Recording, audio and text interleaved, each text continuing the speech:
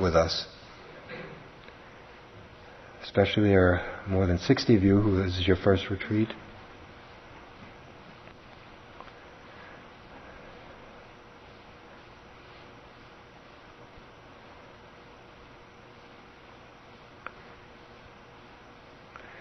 A retreat like this, and as you know, they are for varying lengths of time, can be quite a bit longer, months, and even longer for people, can be invaluable.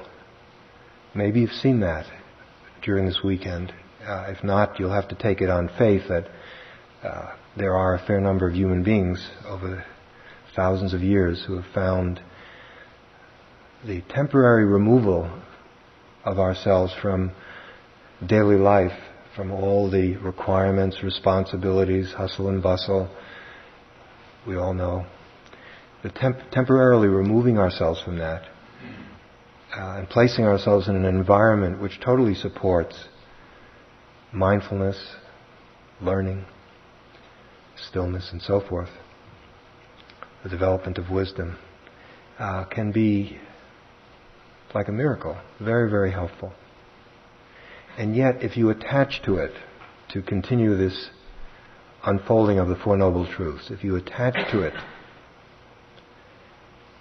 you can turn it into, you can undermine yourself. Because finally it's still a form, a very, very useful one, devised, came out of the brilliance of the human mind.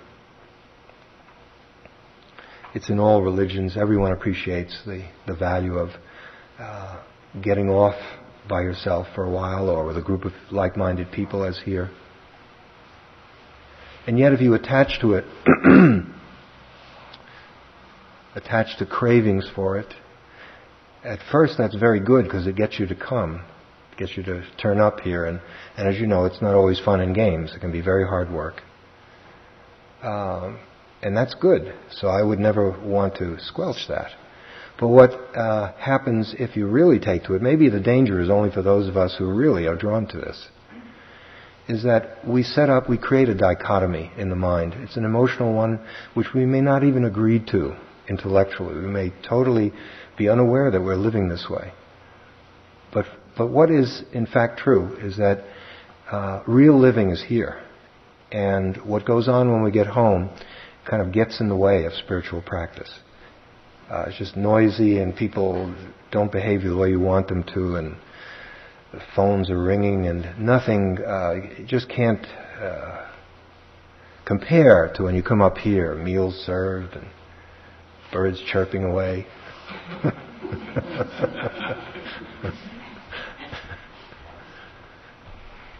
And then we go home to the dirty world out there. And it becomes kind of schizophrenic. You don't get hospitalized for it, but this is spiritual, that's worldly. And our living becomes motivated towards coming back here as often as we can, getting the money to come back here. Even wearing as kind of campaign ribbons, the number of retreats you've done, the teachers you're with, you develop a nice resume that you proudly answer when you get the information sheet at the beginning of a retreat. Christopher in 1983 and Joseph in 19. In the meantime, your life is in shambles back home. You can't earn a living. Your relationships are full of fighting, and you're a malcontent, and you just live to come back here in this gilded cage, in this hothouse, where everything is nice and tidy. Now it isn't, as you know. It shouldn't really be called a retreat because it's far from a retreat. If anything, it's an attack. Because you're really dealing with the most difficult person of all, yourself. Okay, so one thing that can help is to view life as an undivided, seamless whole. Life is prior to retreat. It's prior to Vipassana. It's prior to Zen. It's prior to any of these forms that the genius of the human race has come up with. It's there. It just is. And we're fortunate that we have some of these very useful forms that enable us to get to know life in a more intimate and vivid way. and to learn from it and to correct ways of living that don't work and that produce suffering for ourselves and others. So the attitude, this is not revolutionary on my part, it comes from the Buddha. The Buddha says, be mindful in all four postures, a rather unassuming way of saying your whole life. Pay attention to everything you do. We're always in one of the four postures, or on the way from one into another. Standing, sitting, lying down, and walking. It's always going to be that way. So in one sense, this is a magnificent stage set. And the curtain is dropping. It's time to go back to another stage set in a way, which is Harvard Square for me, and I don't know what for you. But if you have an attitude of living wholeheartedly, then practice and life are really not separate. For myself, the advice that I got from my first teacher has stayed with me and has prevented certain kinds of problems that I see a lot of. And I'm very grateful for that. It was very simple advice. It was whatever you do, do it. Do it wholeheartedly. Nothing is trivial. Nothing is irrelevant.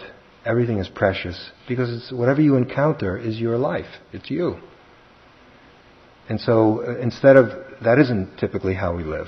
We have special times and special people, special food and special occasions, and the rest of the time we're at least half asleep. We don't value it. It's kind of, we want to get rid of it so that we can do what we really want to do. The approach of practice, if you go to a good monastery, this is what happens, is that you don't like to wash the dishes, great, you're assigned, you get dishes. If you're a professor, they ship you right to the toilets.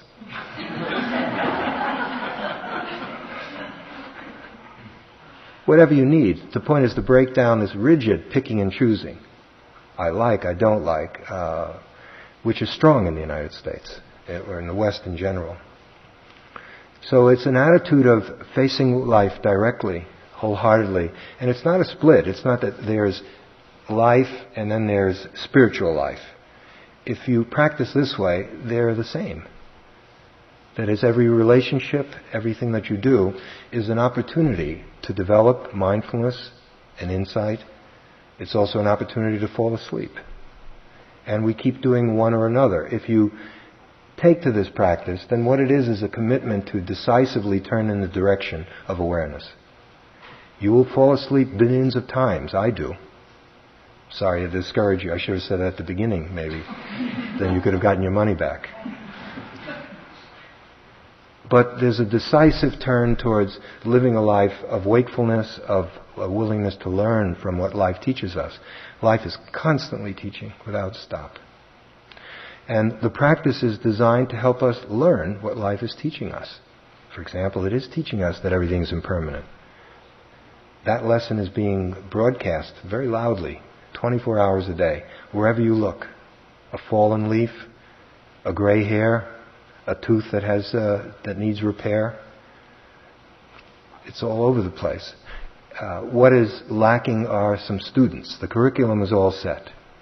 We need some students, and that's us. So when you go home, if you can, instead of viewing it as somehow spiritually inferior, it's in its own ways quite challenging. I don't know what you go home to, but wasn't this challenging? I mean, keeping quiet so much, and you don't have control over waiting on lines and eating what people give you, and your body hurts and so forth. It's a different kind of challenge. But now, instead of seeing, let's say, relationships, which seem to be, for so many of us, a battlefield, unfortunately, the human race, we have not learned how to live together. In the extreme, we declare war and kill each other. But even without that, we make it so hard, we make it such a battlefield.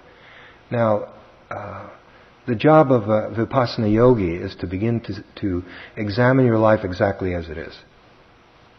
Begin to see how you actually live. This is the daily life portion. Not how you think you live, or some ideal, or some image you have of yourself, or what your parents tell you about yourself, or what you should be like.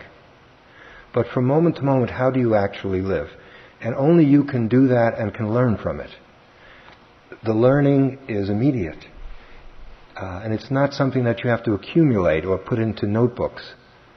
but rather in the moment you keep learning about how you're living, and revision takes place, comes out of it. Because when you're sensitive and willing to learn, the changes, wisdom comes from foolishness. Where else is wisdom going to come from? We put our hand in fire, we burn ourselves. That's a foolish thing to do. We don't do it anymore. And so the practice can help us in the same way. Learn the art of living. Mainly the art of living is learned by seeing how we don't know how to live.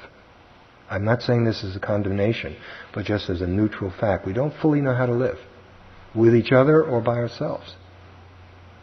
That's not a criminal offense. It just may turn out to be a fact. Maybe it's not true for you.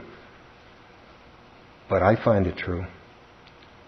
And so, starting a sitting practice would be very helpful when you go home, a regular sitting practice. How long should I sit is a common question. I haven't the vaguest idea. I don't know how long you should sit. It would vary very much from person to person. It would have to do with the conditions of the rest of your life, your motivation. For some people, now it's easier when we're all here together because the force, the power of the Sangha, the community of practitioners, makes us all stronger. We can do a lot of things that it's hard to do on our own. But when you get home, you may or may not have a community to practice with. Probably most of you don't have a community to practice with, in this way anyway. Get a sense of, for one person, a half an hour is an eternity. So that you perhaps sit for 25 minutes, but go a little bit beyond that. Go to a half an hour and experience, push your edge a little bit. Someone else is just getting warmed up at an hour, and they can sit for an hour and a half. Again, you have constraints of time in terms of jobs and so forth, and the level of commitment. You can't be more committed than you are. I mean, if you try to falsify it, imitating someone, probably you'll fall on your face. And so, be honest with yourself, but the regularity is important. Day in and day out. Some days you don't feel like sitting, you sit anyway. And you look at the mind that doesn't want to sit.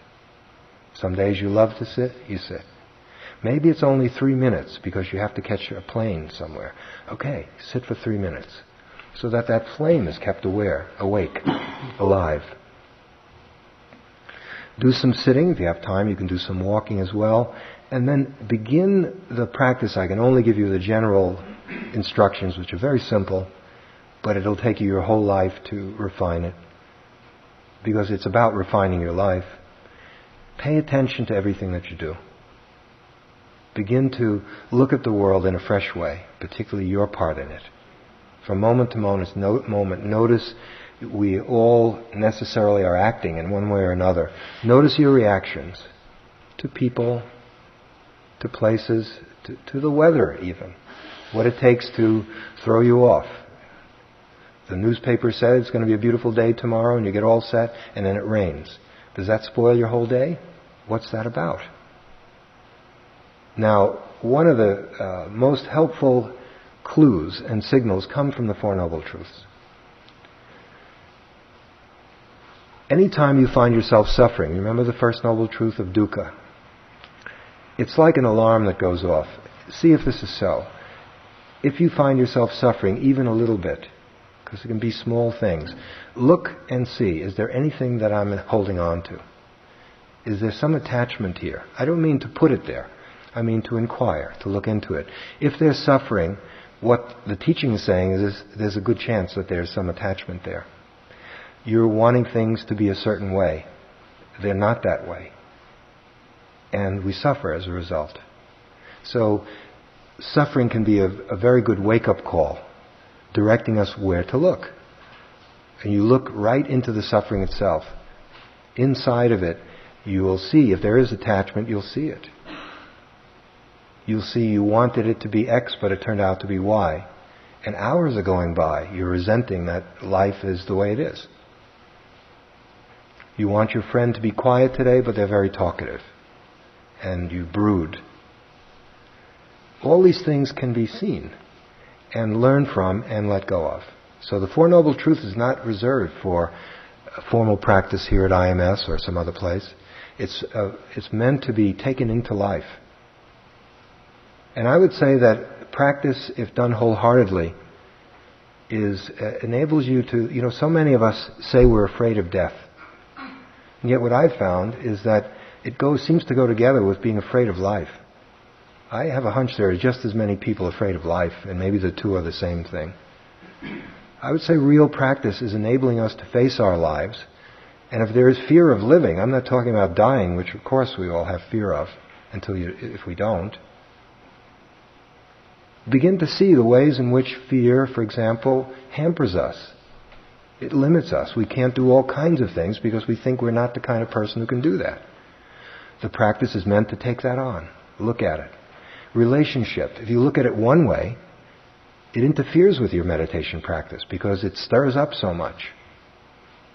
If you look at it another way, it's a great teacher.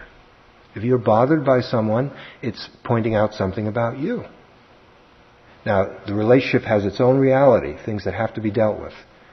But it also shows that you're the kind of person who can still be bothered by X, Y, or Z. And so relationship is a wonderful mirror. Relationship with children, with parents, with friends, with anyone. And really anything. Relationship to the weather, to hot and cold, to food. Before you know it, it becomes everything, and it becomes, if you look at it this way, quite an adventure. The adventure is an adventure in awareness and learning. For me personally, it has made all the difference. It's the one thing that I found in my life that gets better the more I do of it. I've worn everything else out. Or it's worn me out. This one just gets better all the time. I saw in a magazine, it's either Time or Newsweek, The Last Great Frontier, and it was about the oceans. That's the last great frontier or challenge. And I looked at it and I just felt like this is why the human race is in such trouble. We really think that this is the last frontier. The last frontier is obviously ourselves. It's consciousness itself. The real crisis in the world is not a crisis in technology or oil or war. It's a crisis in consciousness. I don't want to get up on my soapbox, which I'm able to do on this subject. I'll spare you, and we also don't have that much time. But there's a rich world awaiting you if you turn in the direction of consciousness. The learning that goes on is well beyond what we think is the realm of learning, which is mainly concepts. Books, stuff about stuff. There's much more in back of all these ideas. Now again, this is not suggesting that thought is no good or to quit your university position. It's not saying that at all. What it's saying is there's much more to life than thinking. In fact, thinking, beautiful as it is, becomes refined once you tap the realm that's before thinking, which is vast and infinite. And that's where meditation leads you to. It takes you to that which is before thinking. Whatever name you want to give it. Okay, in this particular method, anapanasati, full awareness of breathing,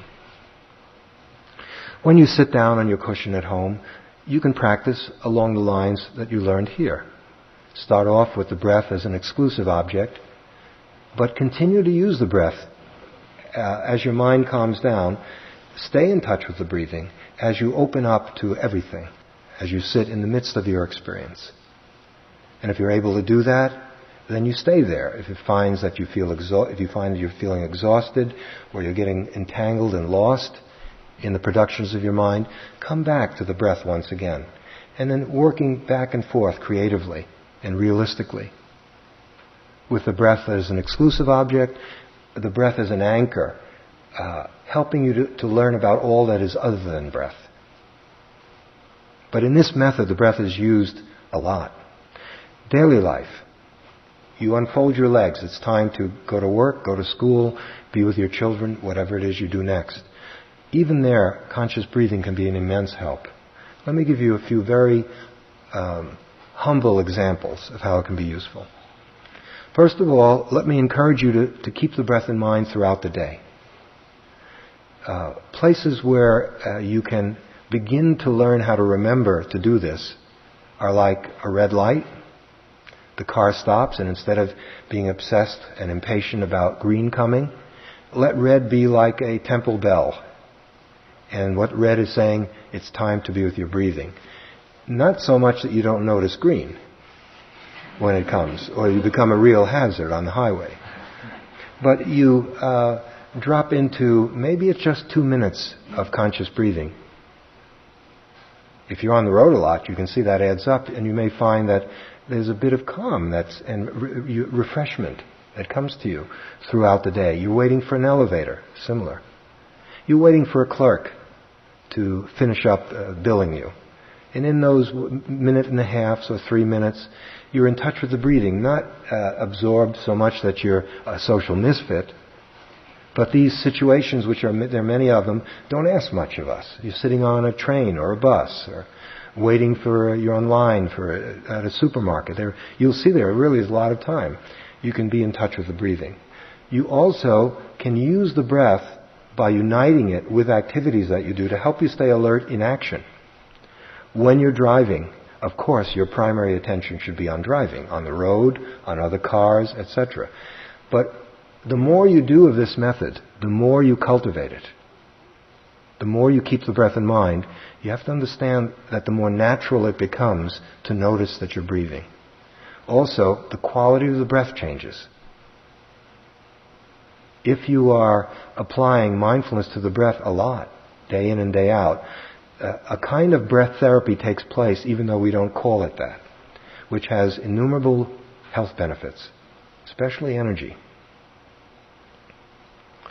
So that you learn how to weave the breath into the situations of your life, helping you to stay mindful. Now here, to avoid confusion, the basic teaching of the Buddha is to be mindful from moment to moment. If conscious breathing helps you be mindful, then it's wonderful. Use it. But there are some situations where you can't use conscious breathing to stay mindful because there's too much going on. Maybe there are just a lot of people and it's exciting and active, and probably you won't be able to be with the breath, but you can be mindful. You can learn how to be mindful in any situation.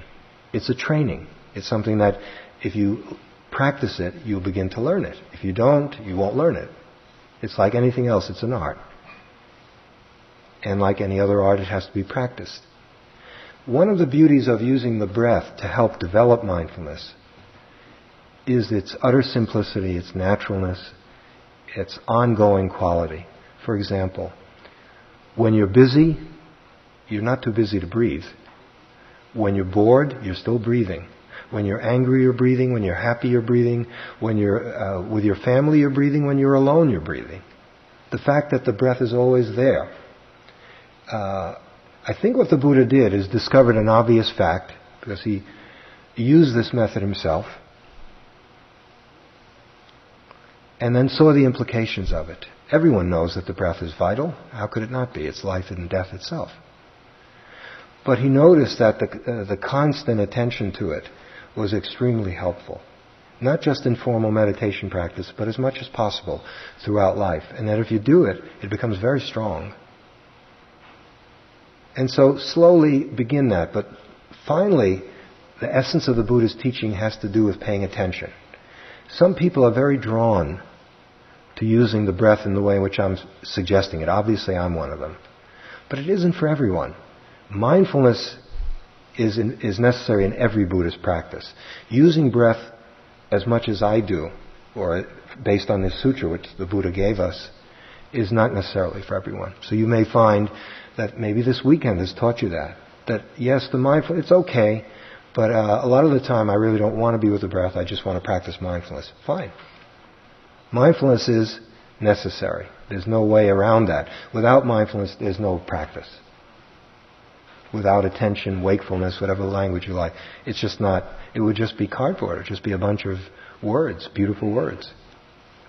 So attention runs through the heart of insight meditation. Insights come from attention. You can't make an insight happen. You really can't practice insight. That's a misnomer. You can practice attention. And when you're attentive, insights come to you. But you can't make an insight happen. That's just not, it doesn't work that way. So the most important thing is to practice a life of wakefulness. And whatever helps you with that, a mantra, mental notes, the breath, I'm sure there are other things. Great. But the key thing is this wakeful quality so that you face life directly and that you learn from it. And in the learning comes the freedom and fulfillment. Is there anything that you can add to all this? There's so much that could be said, but in the time we have.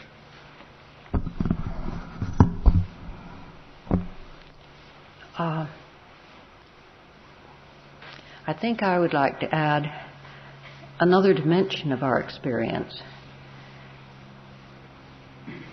which both underlies and accompanies the practice of mindfulness. And that is the necessity for cultivating a sense of moral integrity. There are two fruits to this practice: wisdom and compassion. They go hand in hand, and one doesn't come to the final goal with only one. So a concern for how we live our lives, the way in which we do things, is imperative. The precepts are very simple, so simple that they may seem to have nothing to do with us. Not to kill, not to steal, not to lie, not to conduct ourselves sexually in any immoral way, not to indulge in intoxicants. We're all decent people, and we probably feel none of this is relevant. But the interesting thing about this little list of injunctions is that they can be refined and refined and refined. Not to kill, not to destroy life, if we take that seriously, turns itself around so that we begin to respect life, care about this person, or this plant, or this animal, this situation, to care about it, to want to nurture it, help it to prosper in a brand new way. To leave here knowing that we need to be mindful is part of what the great lesson is. The other part is to leave knowing that we need to be careful with what we do. And the more mindful we are, the more careful we become. They go hand in hand. But let this also be a dimension of your active concern from now on. Thank you.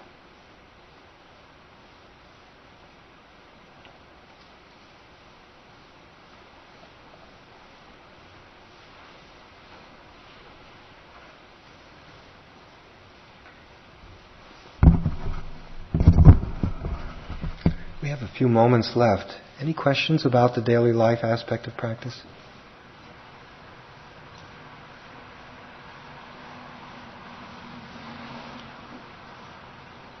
Please. How long should the interval be between in-breathing and out-breathing? Should it be longer and longer if we can manage? Have you been here for the whole retreat? Yes. Yeah. Okay. What the emphasis is on is not on regulating the breath at all. Just allowing the breath to happen naturally. And so whatever the interval is, that's what it is. But the gap does grow as the breathing becomes more conscious. Whereas what happens is the breath becomes more refined, more subtle. In fact, it gets to the point where it feels as if you're not breathing at all. But that's just, it's nothing to worry about, but when the mind gets very, very quiet. Yeah. Please. I have a question about things like ambition, striving, desire to do good, and Yes. combat evil in daily life. Since the form of truth is a form of craving and needs to be looked at and possibly put down. but at the same time it seems to me that we can't really dispense with them. Dispense with what? A desire to achieve things, to do things. Yes. Do you think the Buddha was a lazy person? No, he clearly wasn't. Yeah. But there's some sort of contradiction that I can't quite resolve. Yes, I understand. Yes. Some of it has to do with a misconception that we all have, or we don't have the experience. That is, it's as if the only way we can arouse energy, develop energy, is through competition. Somehow, if we don't develop competition, we'll all be under a tree having siesta time, just lying in hammocks and just sleeping for 20 hours a day. There is another energy that people can work from called love. There's a tremendous motivation that comes from a different source altogether. I don't think Mother Teresa is competing with anyone. Maybe she is, but it doesn't seem like she is. So the point is, it isn't the only way to even develop human excellence. But in our culture, and maybe many cultures, for all I know most, competition has been used in that way. To enter into life wholeheartedly and fully does not require comparison. It is not the only way to generate energy, although it's the one that probably most of us have been brought up with.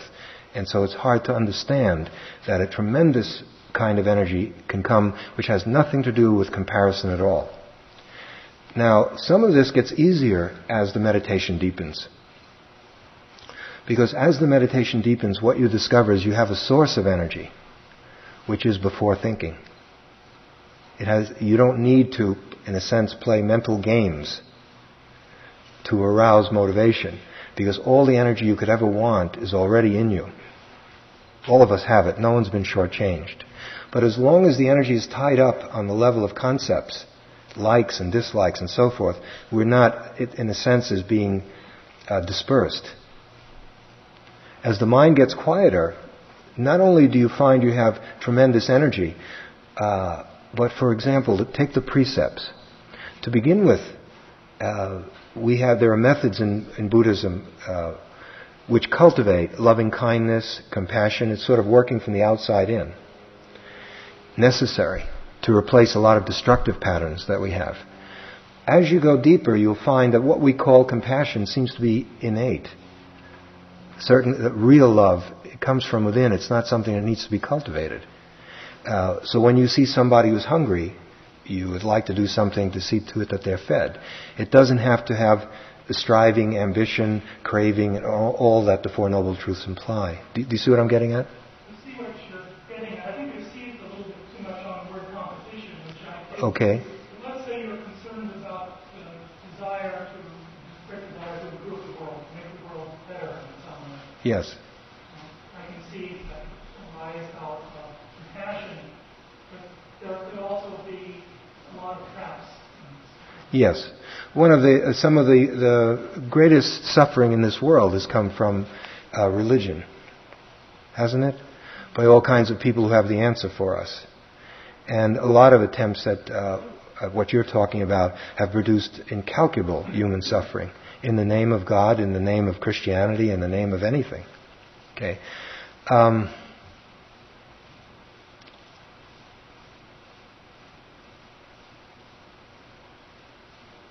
How we go about being of use to the world, it makes all the difference. The motivation, where we are. If our work towards trying to improve the world is still basically lodged in the ego, it's still essentially in the service of me and mine, then what we do is likely to be less effective. The urge to do something for other people, to help other people, is best done if you've taken care of your own suffering. Definitely what we're suggesting here is, for many of us, a shift in priorities. It's not that you abandon the world until you get to be perfect. But part of the problem has been that a lot of people trying to change everyone else who've not begun to work on themselves. We want a peaceful world, and then we blame particular leaders who brought us to war, whereas really we're all responsible. if you're against war, do you still have any violence in yourself? Are you still dealing with aggression and ways in which you're harsh and cruel? Not singling you out, all of us. If you're going to become someone trying to end war, and you haven't begun to end the war in yourself, do you think you have much of a chance of being useful? So it's not either or, because actually this is a difficult one for people to get, especially at the beginning. I often get asked this question: well, isn't it selfish to do all this meditation? There's so much to be done outside, out there in the world. This is not saying to eliminate soup kitchens, charity, and so forth. Not at all. But in a very profound way, the greatest gift that you can give life is you. That is, if you work on your limitations, ways in which you're handicapped in terms of, let's say, relations with humans, meditation is about that. However you are, however each one of us is, that's what we have to give people. We put our stamp on everything we do. And so the greatest contribution to the world would be a few more sane, gentle, genuinely peace-loving people. So when you work on yourself, if you see it in a snapshot way, you just look at a person, oh, look at them, they're just sitting on their cushion for 2 days. That seems pretty self-indulgent and selfish. It can be. This meditation can be misused and just be another exercise in narcissism, high-class narcissism.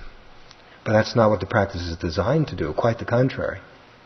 So, as you work on yourself, that's what you bring to the world, and whatever your work is. Should you want to do good works in the world, wonderful. The world needs all the help it can get. But it might be coming from a place of sanity and fulfillment, rather than, again, the ego coloring what it does and backfiring because of its nature. The ego can never be happy. I don't know if you agree with that. I would be willing to make that an absolute. It is impossible for the ego to be happy. I've certainly seen this in myself. There's no way in which your ego can be happy. If you want to go about perfecting it, good luck.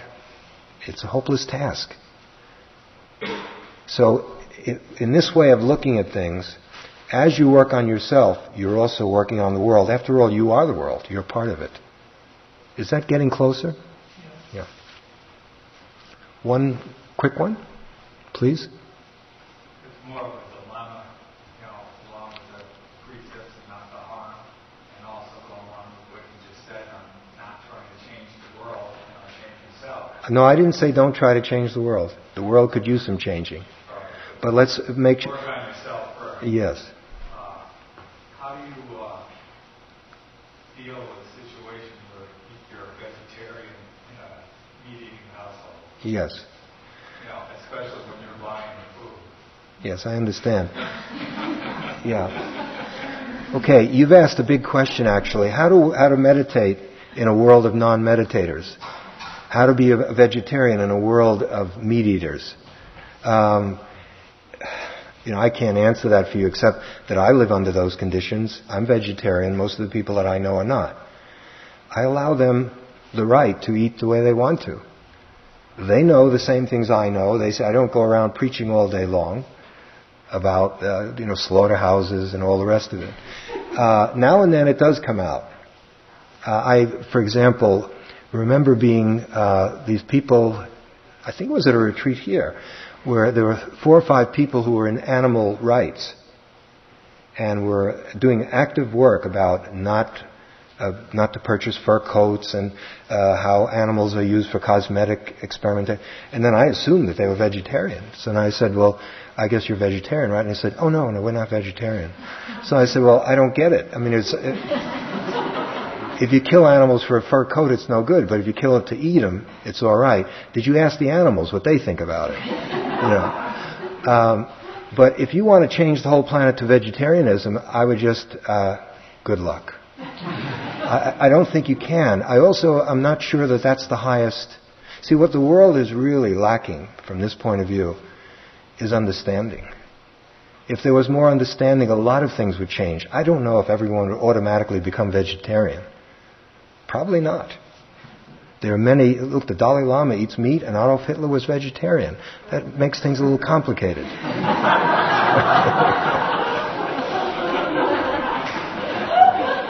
So you have to, in a sense, your challenge, I think, will be, because for all of us, I certainly know what you're talking about, is to have respect for other people's way of life. For example, respect people's right to not meditate.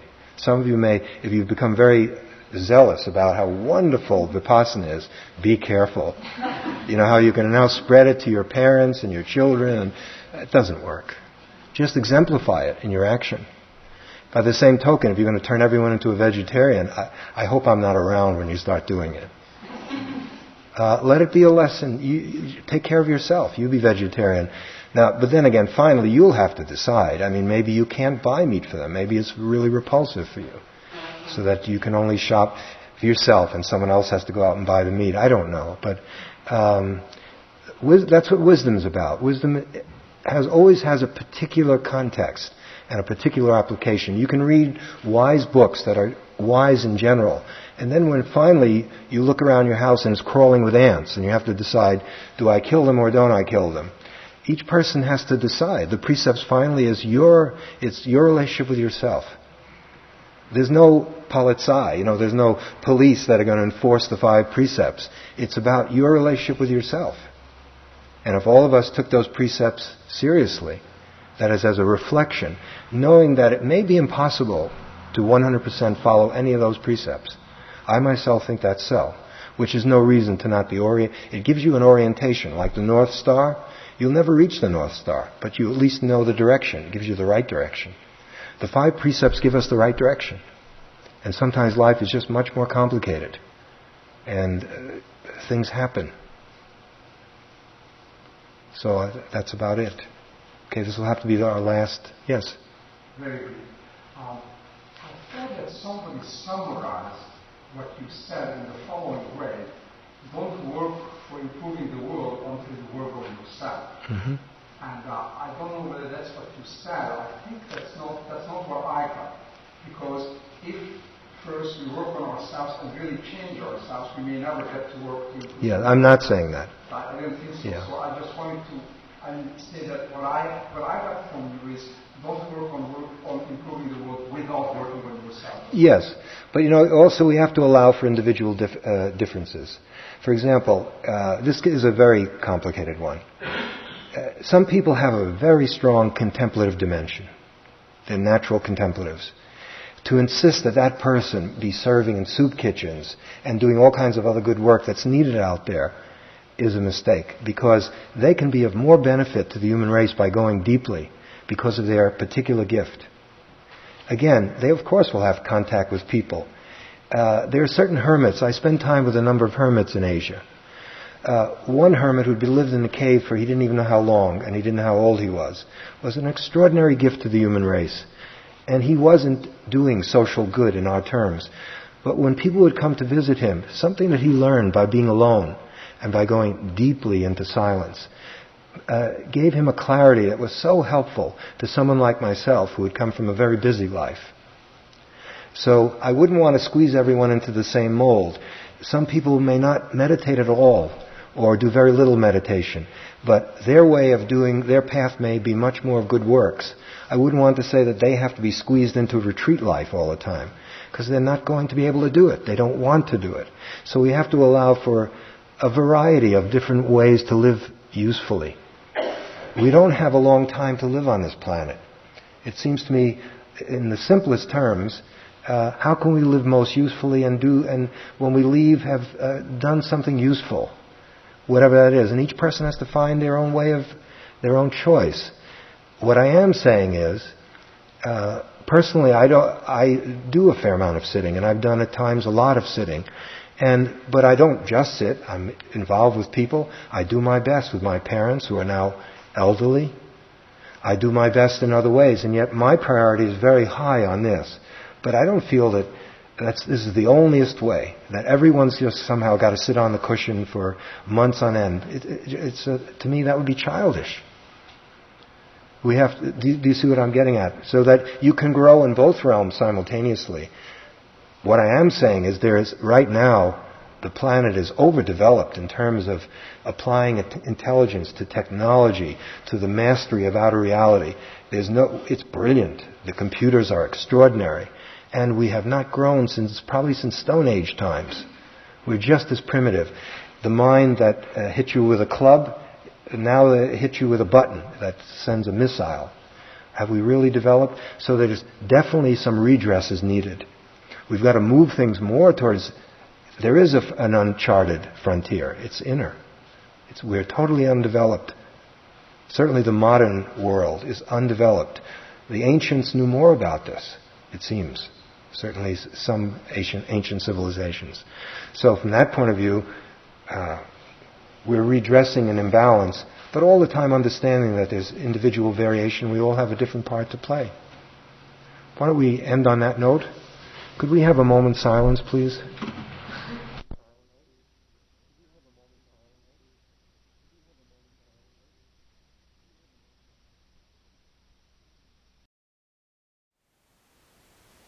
Thank you for listening. To learn how you can support the teachers and Dharma Seed, please visit dharmaseed.org/donate.